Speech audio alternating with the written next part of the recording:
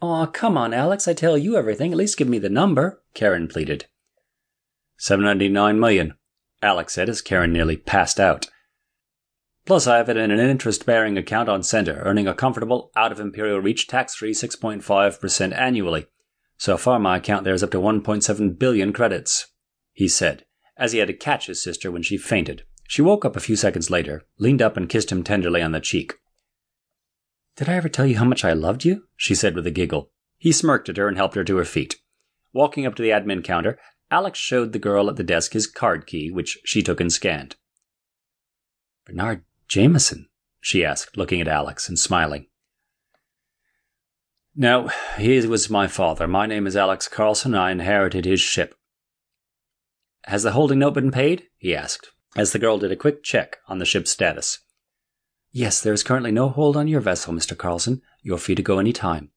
Your ship, a Comercant, is on pad 14, she said with a smile. Alex smiled back, thinking how cute she was, and asked her for directions to the ship. Go out those doors and hire a star cab. They'll drive you to the ship's pad, she said, still smiling at him. Alex gave her a wink, retrieved his keycard, and turned to Karen. Ready for a rough-and-tumble life as a ship owner, sis? He said, turning Karen around and heading her for the exit indicated by the girl at the desk. Ship owner? Me? I'm only 16, remember? I don't know anything about space other than that it's out there and you can't breathe it, she said with a smile, as they walked outside and over to the star cab stand. A golf cart-sized cab rolled up to them and they got in. The driver, barely Karen's age himself, looked at Alex and then smiled at Karen. She blushed. What pad? He said, smiling to Karen. Alex grinned, then started laughing. Karen looked at him and growled. He only laughed harder as the driver tried to make sense of it all. He asked again. Sir, what pad? He said, taking his eyes off of Karen's tits and looking back at Alex. Pad 14, Alex said as the driver turned around and began to drive. Alex leaned over and whispered into her ear, If you get any more nipply, I'll leave you here with him. She sat bolt upright with an offended look on her face. He just laughed.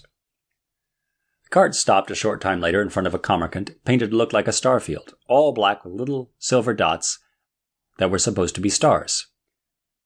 Nice camouflage. Does it really work out in space? Karen asked as Alex paid the driver. And he, giving another glance at Karen, who now had her arms folded over her chest and her tongue sticking out at him, took the credits offered and drove away, laughing loudly. Alex walked up to the ship's main cargo ramp and slotted his keycard into the port next to it. The door opened with a slight hiss, and the ramp lowered to the ground. The stench of burnt wires and heat-stressed steel greeted them. Karen blanched while Alex felt almost at home. Now it doesn't unless all they have to look for you with are their eyes. So, shall we go meet Bernard's first girl? He said as Karen pouted. Yeah, I guess, she sighed as they walked up the ramp and into the ship. Alex, having a grudging familiarity with Comercants, walked aft into engineering to the pair of lifts that sat along the wall that separated the hyperdrives from the main drives. Where do they go? Karen asked as he got onto one and motioned for her to do the same. Bridge and captain's quarters, Alex said as he pushed the level 2 button. The lift rose effortlessly, sliding quietly to a stop on the bridge. Alex strode across the bridge, noting a few changes that marked this ship as different from the other Comercants he had been aboard. For one thing, the navigator's console, which also had readouts for the engineer, was showing a much higher readout for the reactor, usually indicative of a fusion rather than fission reactor. The other thing he noticed was that the navigator also had a joystick for controlling the ship's weapons. They both stopped at the captain's stateroom door as he slotted his card.